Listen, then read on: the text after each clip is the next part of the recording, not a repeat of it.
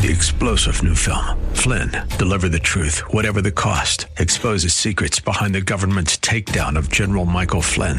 Flynn knew what the intel world had been up to. He ordered the first audit of the use of contractors. This set off alarm bells. He told the truth. He was the most dangerous person for Donald Trump to hire. They had to get rid of Flynn.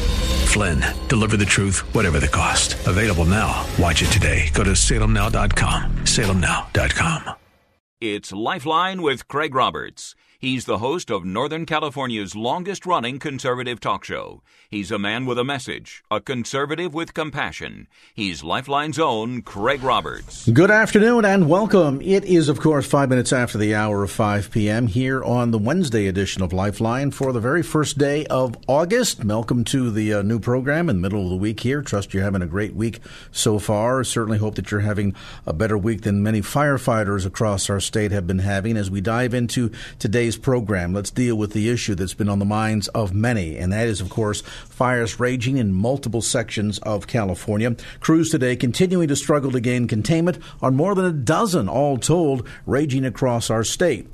Earlier today, Governor Brown told reporters that large destructive fires would probably continue and cost the state billions of dollars over the next decade. I don't have a crystal ball here, but I would not be surprised if there were more fires. The soil is drying, the vegetation is drying, and more fires each year for a very long time. Joining me now with some insights as to where containment is at the moment in three of the biggest fires across the state, in Redding, Mendocino County, and in Ferguson down towards Yosemite. We are joined by Daniel Berlant. He is a CAL FIRE spokesman. Daniel, thank you for taking time to be with us today. Give us a bit of an update, if you would, first, on where containment efforts are at this hour. Well, all day long, crews have continued to make good progress on over a dozen large wildfires burning across California. We've really turned the corner on a number of the fires. In fact, many of the larger damaging fires, like the Carr Fire up near Redding, and even the Mendocino complex in Mendocino and Lake counties, in many cases, those fires have actually started to move away from many of the more populated parts of those communities, allowing us to allow some residents back in. But we still have a significant amount of work to do and a lot of fire activity, and so we're far from out of the woods yet. Give us a sense in terms of the containment numbers. What direction are things heading in, and specifically to the Carr Fire, where do things stand now? The Carr Fire, as of right now, is about 35% contained.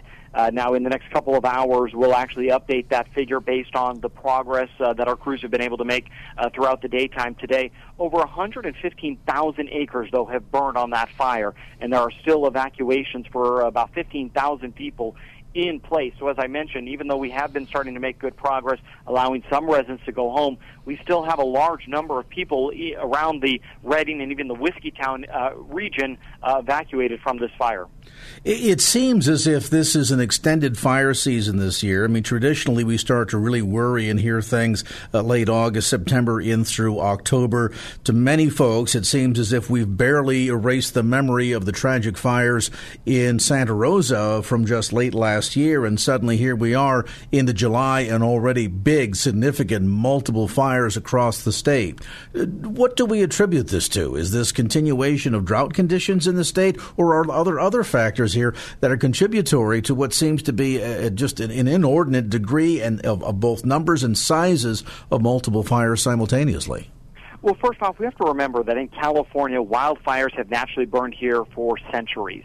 So wildfires are a natural part of our ecosystem. What has changed and really been magnified this past decade is just the severity of these fires, how fast they're burning, how destructive they are burning.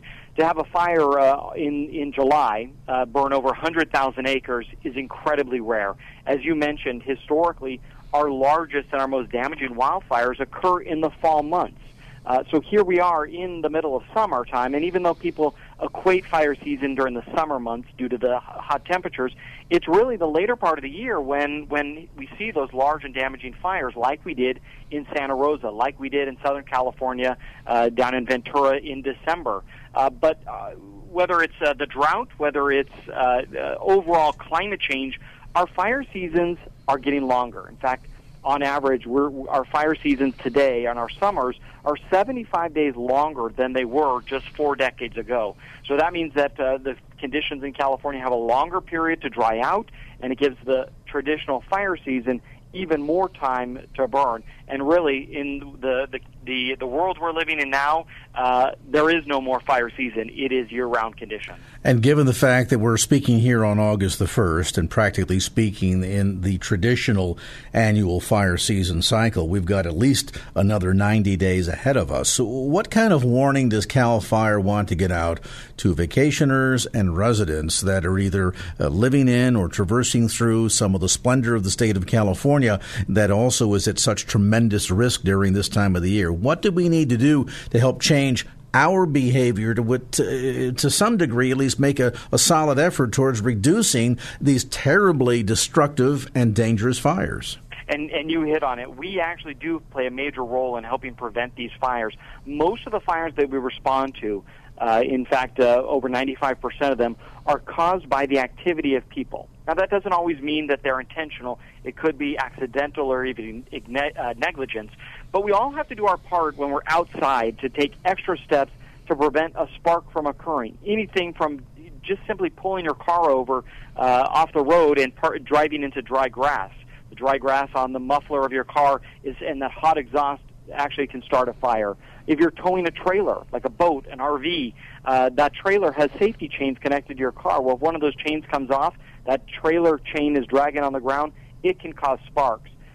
Everything you can do that potentially could reduce a spark from occurring is one less wildfire that we would have to respond to. So we need everybody to do their part to prevent wildfires, but being prepared for them is just as critical. Having an evacuation plan, and importantly, and one of the things we've been really stressing, especially after how deadly the fires in Santa Rosa and across Northern California were last year, if a fire breaks out and you're notified there's one in your general region, be prepared to evacuate early. You don't need to wait for an evacuation warning to leave your home. If you feel you're in harm's way, evacuate early is always a very important topic. And probably in terms of the view of first responders, both police and fire, there's probably nothing worse than having them put their lives at risk chasing people out that are under an active evacuation order and for some reason have decided they're going to make a stand.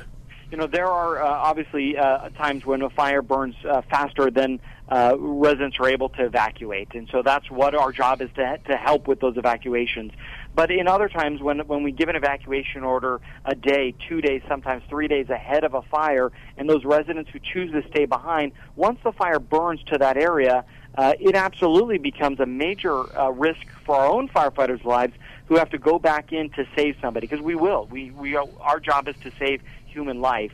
But if a resident has the opportunity to evacuate and stays behind, you're not only putting yourself at risk, you're putting our own firefighters at risk. So evacuating early is so important, not just for you, not just for your family, but for our own firefighters. And we have to pull them off the line. They have to stop fighting a fire in order to go save somebody who could have evacuated earlier. One of the big ironies, of course, to all of this, Daniel, is that what makes California so attractive equally is what makes it so dangerous. Who doesn't like to wake up in the morning and look out the window and be surrounded by trees and forests and all of that? And yet, as more urbanization creeps into these forested areas, there is a greater risk of fire and certainly greater risk of damage to property and to life. Does this also underscore once again the need to create fire breaks around property, even if you don't feel like you live in a quote-unquote forest area, but might be in a region like here in San Francisco where we've got a lot of wooded areas?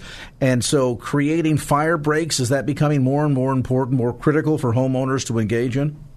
It is absolutely critical that homeowners do their part to remove the dead vegetation around their home. We call that defensible space. And in fact, in rural areas, residents are required to clear 100 feet of defensible space around their homes. Now, for us as a department, obviously we have increased the number of firefighters and the number of aircraft and our response to these wildfires to meet this increased demand. But we've also really increased the efforts before these fires occur in our fire prevention efforts, whether it's going out, helping homeowners create that defensible space, identifying the steps they should take, whether it's going out and creating fuel breaks, or even using prescribed burning to in a controlled environment during the cooler months, burning out the extra grass before it becomes kindling for a wildfire, in the summer months. We've really increased the pace and scale of our fire prevention efforts and continue to stress the need for the residents to do that as well. And, of course, I think we should also be mindful, as Daniel Berlant points out, we've got at least another minimum 3 months of fire season here in California and probably another easy 30 days to go of vacation season. As you're out and traveling and enjoying the wooded areas of California, be smart. Don't start fires. If one accidentally starts, make sure you report it. And a smart thing to do, too, and I've done this since I bought my first car, carry a 10-pound fire extinguisher with you in the trunk of the car. You never know if maybe an automobile accident or you come across a fire, you might be able to put it out before it literally destroys tens of thousands of acres and takes lives. Daniel Berlant, CAL FIRE spokesman, we appreciate the update. You can also follow progress of containment of these fires online, calfire.ca.gov. We're going to go north into one of the most dangerous fires in California, the Carr Fire, that has burned well over 100,000 acres, if you can imagine that. We'll get a first-hand report as Lifeline continues. Right now, let's get a first-hand report on traffic, and we'll get you a quick update right now. Michael Bennett stands by with the latest from the KFAX Traffic Center. Michael?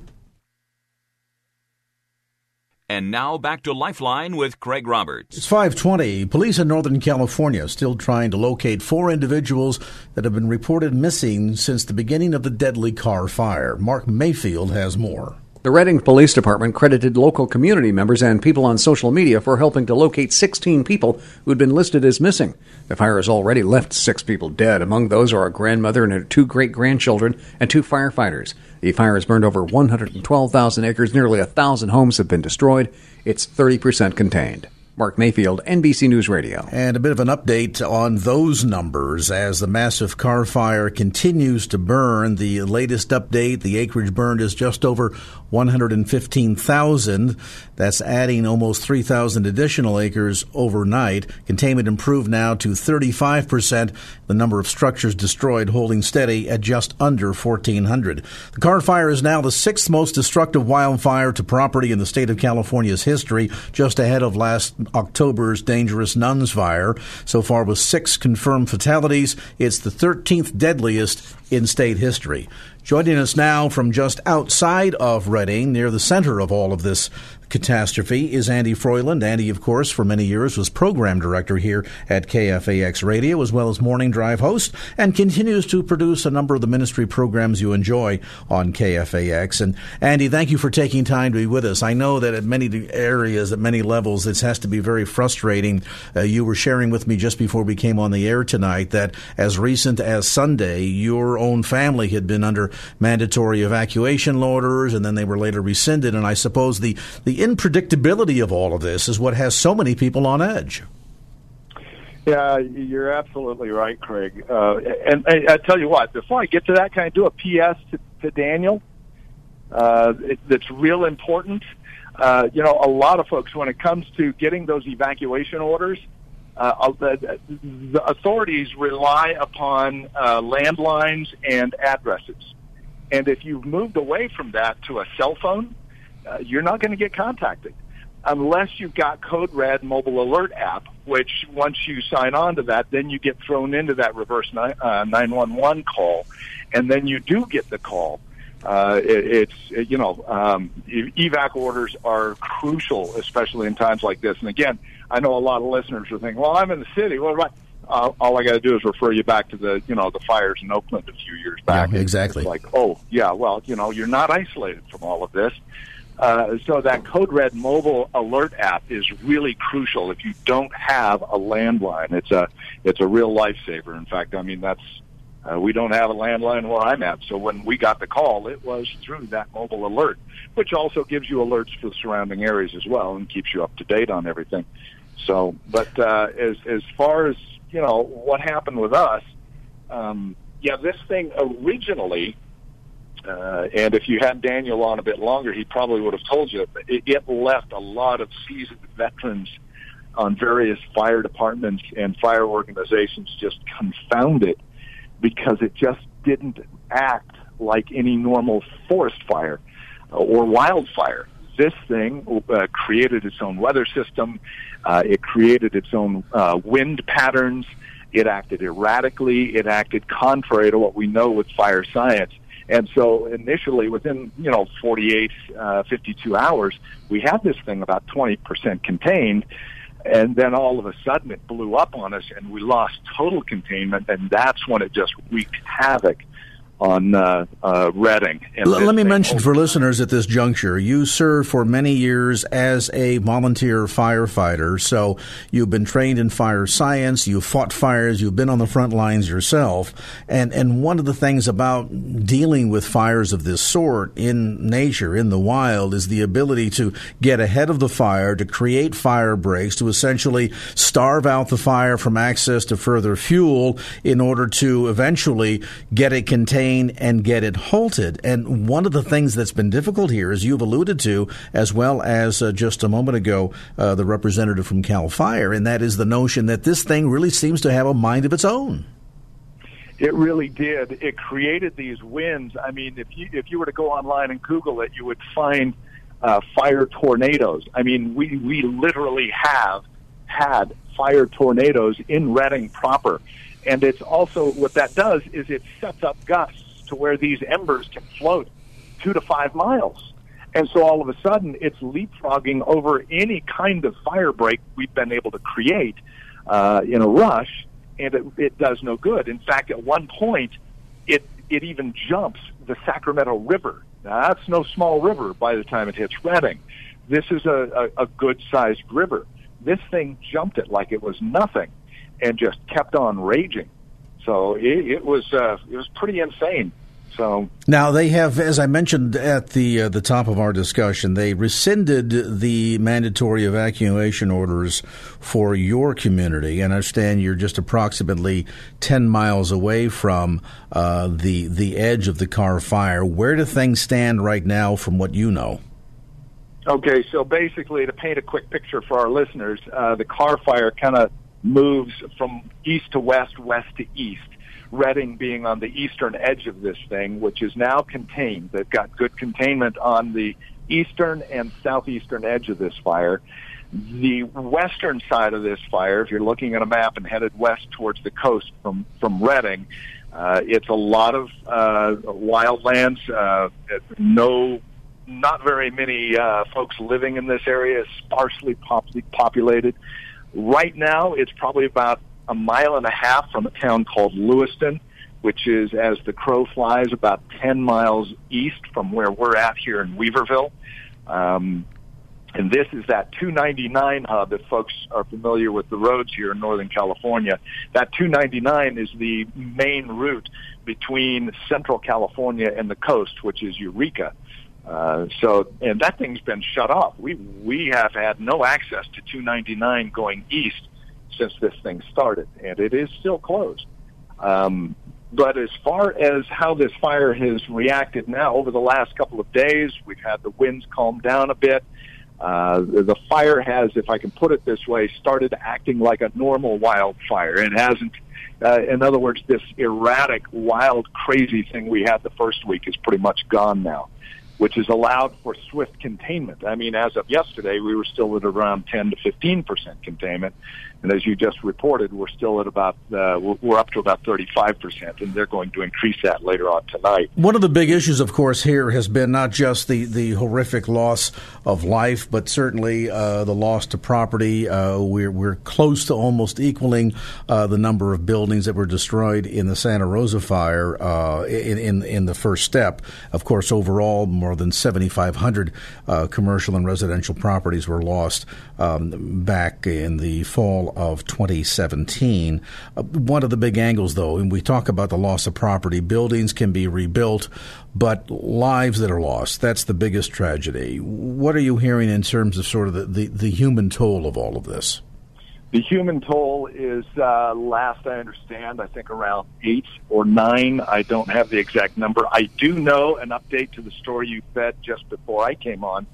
All lives have been accounted for, alive or dead. And because that number changes as they find these folks, I have not had a chance to check on the exact number of those who lost their lives due to this fire. I can tell you that, in fact, one of the first places of populace that this fire hit was the place where my children go to school, Shasta Elementary School in Old Shasta. That building is still standing, but so many of our friends, of our children who go to that school, they lost their homes. I've got a lot of good friends who've lost their homes, and a lot of good friends who, through good defensible space, as Daniel mentioned, were able to keep their homes. You mentioned to me before we came on the air as well the other side of the human component in this. There are those that become the victims of the fire, and there are those that sometimes set fires on purpose. We know that there have been arrests in Southern California in relationship to the fire down near Yosemite. But the Carr fire seems to be an unusual one insofar as that this was not intentional. This is quite accidental from what we're hearing. It really was, Craig. And again, on the personal side of all this, I would say, for us and our audience, I would have 3 prayer requests as we sit right smack dab in the middle of all this. First and foremost is the folks who were driving their vehicle and towing a trailer behind them who had the blowout, and before they could stop, that rim set off enough sparks to get this thing going. They called 911. They stuck around. They did everything right. It was a tragedy in their minds. I do not know their names. I don't know how many there are. And my prayer is that they would remain anonymous. As you well know, there are going to be those who are going to want to point fingers and lay blame somewhere because of the tragedy that happened in their lives. And that would be a great scapegoat. And indeed, I'm already seeing on social media that many are trying to point to that. And it just grieves my heart. So if our listeners would pray for these folks, whoever they are, that A, they would remain anonymous, and that B, God would just soothe their hearts and minds with the salve of His grace, because the guilt would be just overwhelming. Even though it was accidental and not malicious at all, you can still imagine if you were that person, in the aftermath of all this, looking at the devastation that accident created, and you were a part of that accident, my goodness. Oh, I just pray God's mercy on them. I also would ask for all the folks who've lost their homes. Oh, keep them in your hearts and minds and prayers. That would be amazing. And then finally, we have some churches in Redding. I think of one specifically that has, with intent and purpose over the past few years, inflicted themselves and God's grace on the community for the purpose of glorifying God. And they've received flack for it over the years. You always know you're doing something good for the Lord when the enemy just rears up and goes, no, that's bad. Well, the enemy is rearing up its ugly head, especially for this one church, and just really raging on them because, they just didn't step up in time. Not realizing the fact that where the church actually laid was within the evacuation, and most of the staff that I know on that church were evacuating themselves as well. So, you've got a lot of satanic, and I'll use that term, you've got a lot of satanic forces trying to knock down those who are trying to do good. At the same time, there are folks who are doing some amazing things as far as come alongside folks, and there are GoFundMe pages out there. It's amazing to see the community pull together the way it has.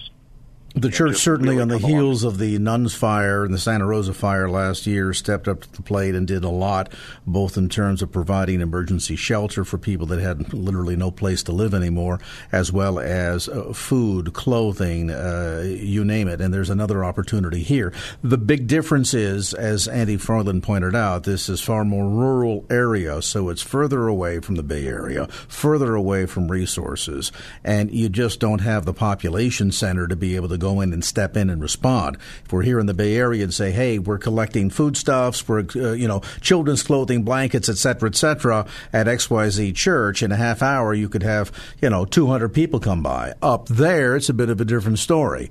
So be in prayer, and, this is not over with yet, both in terms of putting the fire out, as well as, we mentioned earlier, not over with the fire season either. Andy Froyland reporting from just outside of Reading regarding the dangerous car fire, now 35% contained. I want to pivot here. I realize that the clock is way off, and we just have to give our apologies. A lot going on right now in terms of news. But there's another piece of news that I want to share with you. We've talked a lot about this. This is recent word now, just being handed down, in fact, this week, that a U.S. federal judge has ruled that students have the right to use restrooms, locker rooms, and showers for those of the opposite gender in a public school, and that parents who don't like the policy, you can just take your kids out of school. This is a case in Oregon, north of us, at Dallas High School in Dallas, Oregon, adopting a new policy allowing transgender students to use gender-specific facilities that correspond with their, quote, self-identified gender and not their birth gender.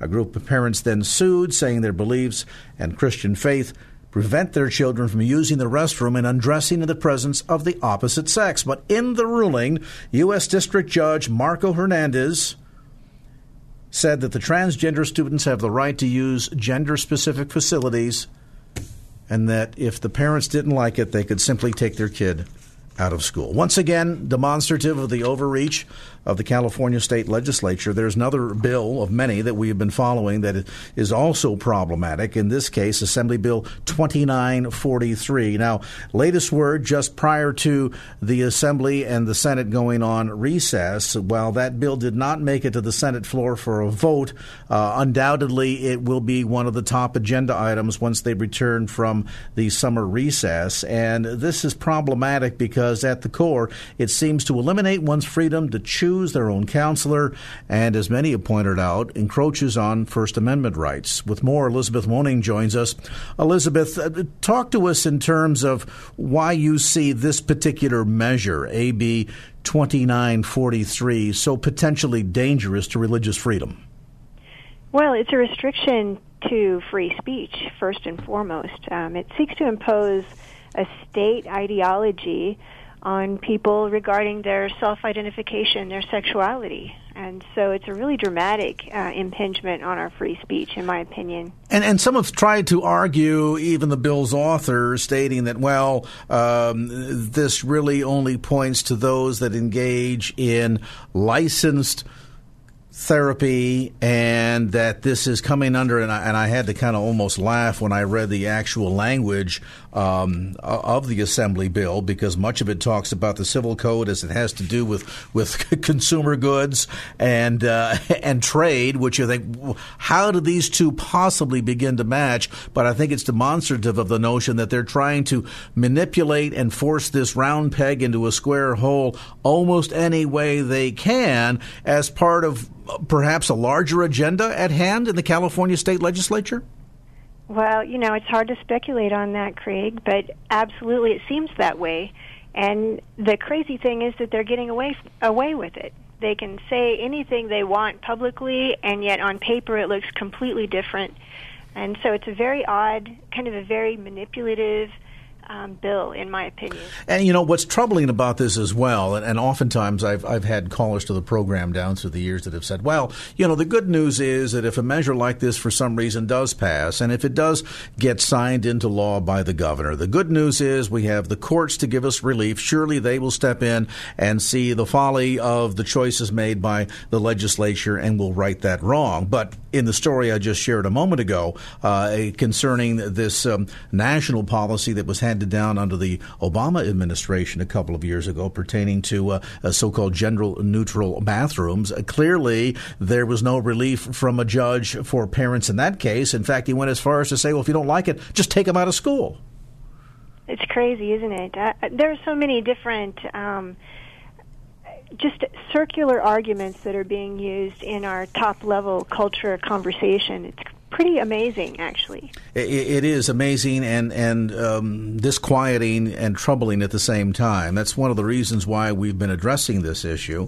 And, you know, it's one thing to have to go back and straighten out the tree when it's grown crooked. It's a lot easier to help just train that tree in the right direction in the very beginning. And so out of deference to the notion that the legislature in California is so unpredictable, as well as you can predict that the governor will be in lockstep with their unpredictability, and then the courts, well, that just seems to be a cost of the coin, as we shared just a moment ago. Therefore, the reason why having your voice be heard critically important. We are in an election year, and they do tend, generally speaking, to be a little bit more attentive to the input of the constituents during an election year. So with that in mind, even though currently the Senate legislature in recess, they will be coming back to work in just a couple of short weeks, and it would be good if they are greeted by your emails, your cards,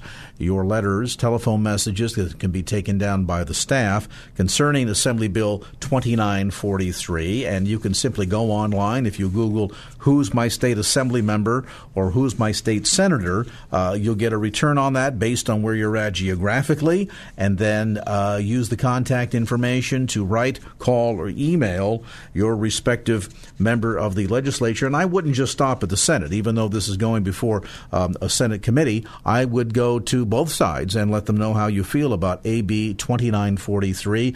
Along with that, communication to the governor's office. And to reach the governor, you can simply call area code, where is it here? Here it is, area code 916-657-9900. That's 916-657-9900. That's the main switchboard for the Capitol. Ask to be connected to the governor's office. And you won't get a chance to talk to the governor, but they will take your message down and let your voice be heard pertaining to Assembly Bill 2943. Our thanks to Elizabeth Moaning for joining us for that update. All right, we are way late because of this news coverage. Let's get caught up on some traffic right now. We'll head first to the KFAX Traffic Center. Michael Bennett, what's going on? And now back to Lifeline with Craig Roberts. Welcome back to the conversation. As you know, we've been following the story of the recent nomination of Brett Kavanaugh to fill a soon-to-be vacated seat on the U.S. Supreme Court, vacated by Justice Kennedy, and that has reignited the entire debate over Roe versus Wade. Will a change in the High Court translate into a change regarding abortion in America? And while we can all remain hopeful, it still remains a question as to whether or not that's going to happen under what set of circumstances. Well, that might be in question. One thing that certainly is not in question, and that is the attitudes that Americans have toward abortion. There is a new poll out conducted by the Wall Street Journal regarding American attitudes on abortion, and in many respects it demonstrates what we've long believed and long suggested from the pro-life perspective, and that is, for the most part, most Americans don't feel very comfortable with most reasons and most forms of abortion. Let's get some deeper insights now from Brian Johnston, Western Regional Director with the National Right to Life Committee. Brian, I'm sure you, as I, when reading this new survey, the new survey results, really no major surprises for the most part, and contrarian to what NARAL and NOW and Planned Parenthood would like you to believe, most Americans still continue to be pretty conservative on this topic. Well, that's right, Craig, and I think it's important, one aspect of this poll, and you'll see this in the pop media, and I think a lot of listeners to KFAX know that the pop media isn't really out to fully inform you. You'll hear it that, well, most Americans support Roe v. Wade, and then it's assumed that they support all abortion. But most Americans don't really understand what Roe is, and most importantly, the same day that Roe came down was a companion decision that enacts Roe, and that decision was called Doe v. Bolton. That's almost never discussed in the media. But that's what's allowing abortion on demand. As you point out, Craig, and another great poll is the Gallup poll every year that asks about the specifics of abortion. And when you ask even your neighbor or someone next to you at church that says, well, I'm pro-life, but I don't know if we should restrict it all because, this is all about my religion. I don't want to do it. No, just ask them, well, wait a second. Are you comfortable with late-term abortions that are done? I mean, look at Gosnell. So a lot of people think that Roe v. Wade only limits abortion to the first trimester. And that's just really not true, and yet that's how it's often presented. The specifics of the issue, we are winning, and winning bigger every year when people understand what it is. So all that Roe, very quickly, and I enjoyed listening, by the way, about, I'm glad that Andy is safe, Andy Froylan, a good friend. But now, at CAL FIRE, Dan at CAL FIRE said something that hit me. He said their job isn't merely to put out fires. Their job is to save human lives. And they'll go back. They don't like having to go back. They'll go back if there's someone caught. They're there to save that life. That's actually the purpose of even having laws in government. And before Roe v. Wade, the laws in every state said, we've got a baby here, and somewhere along the line, the law needs to protect that baby. What Roe said under Blackmun, he said, I don't know when life begins. He literally says that. And then the entire decision dismisses the human life of the child. And it sets up a trimester system. It was Justice Blackmun who set up the abortion clinic system. He said in the first trimester, you don't need that much safety. So he set up these clinics where you could just go in and have an abortion in the first trimester. In the second and third trimester, he stated, well, that's a little bit different. There needs to be more technology involved. But it's not to protect that baby. It's simply so that it goes smoother from the physician's point of view, again, the abortionist. And then what Doe v. Bolton, again, it's not talked about, but it's the law of the land. Doe v. Bolton from the Supreme Court talked about the reasons for doing the abortion. So Roe set up this almost fictional trimester system, and people think, well, it just legalizes it in the first trimester. No. It legalizes it in all three trimesters. In Doe v. Bolton, it gives the reason. And the reasons can be for just about, you hear about life of the mother. It doesn't say that. It says for the well-being of the mother, and it's the abortionists that determine the well-being. And again, you talk about leading the witness. Here we have the judge explaining to the doctors the thinking they can use. That would include the emotional well-being of the woman. So he's telling the abortionist, you can do late-term abortion. Just have a real cool medical facility, and you get to decide, Mr. Abortionist, if her emotional well-being is at stake, well, go ahead and kill that kid. So under Roe v. Wade, when you understand what it does, and you ask your friends and neighbors, even those who call themselves pro-choice, do you favor unlimited abortion, even late-term? And this poll, when it gets into it, and again, I trust the Gallup poll even more, it actually asks about the specifics. And the majority of Americans, even self-identified pro-choice Americans, they might say yes to Roe because they don't know what it is.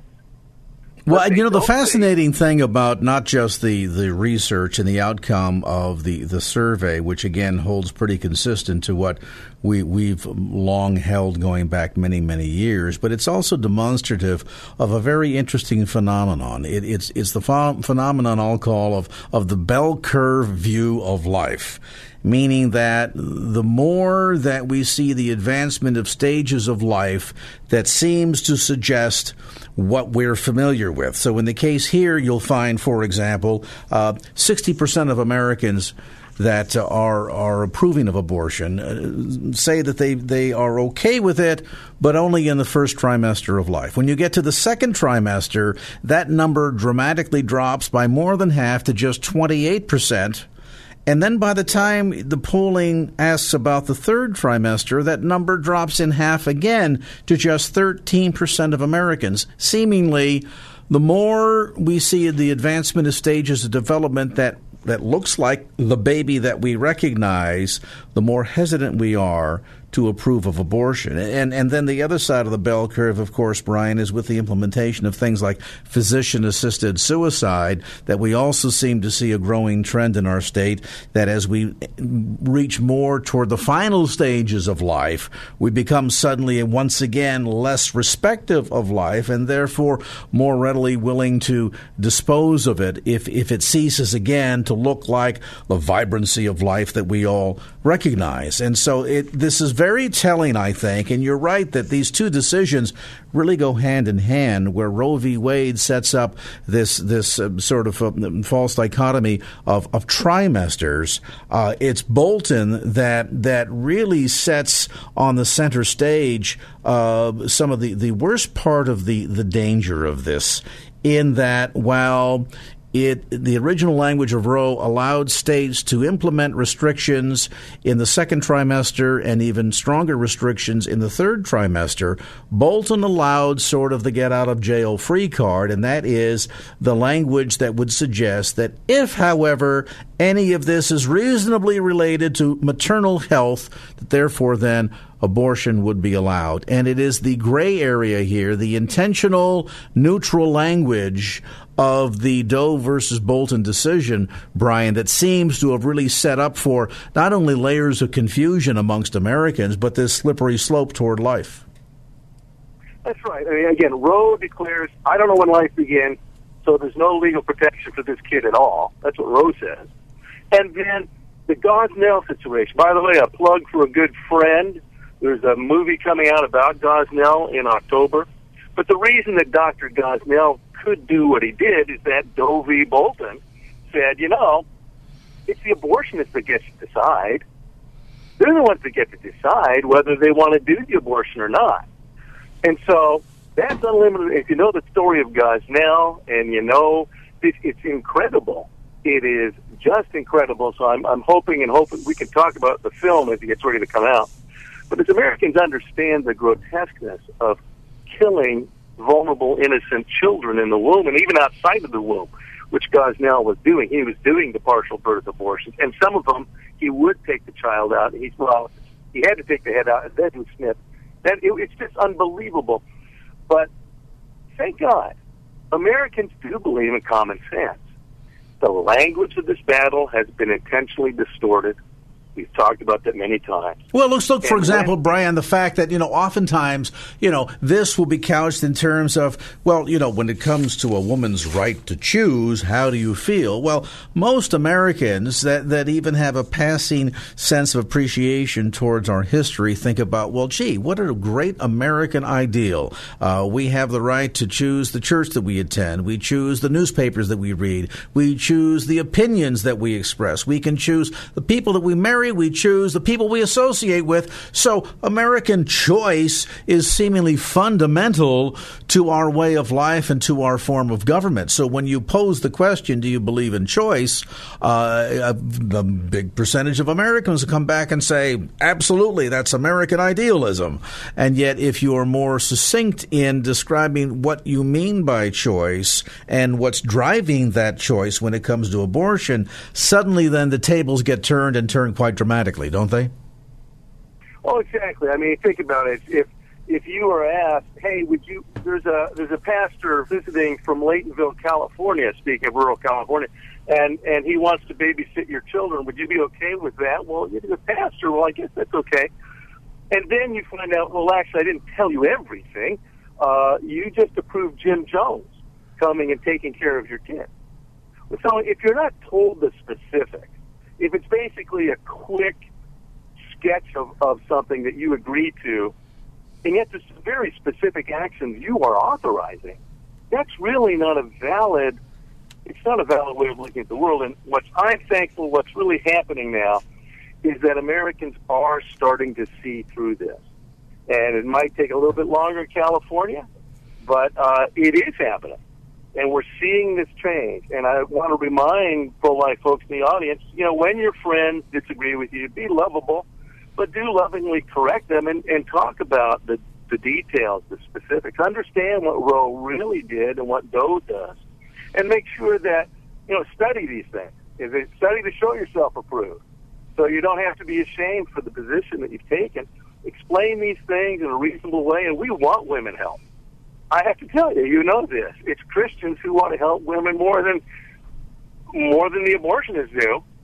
And so we're on the side of both compassion and common sense. We're on the side of women. And again, speaking of language, Greg, you know that the majority across the board, not just at church, the majority of women are much more pro-life than the majority of men.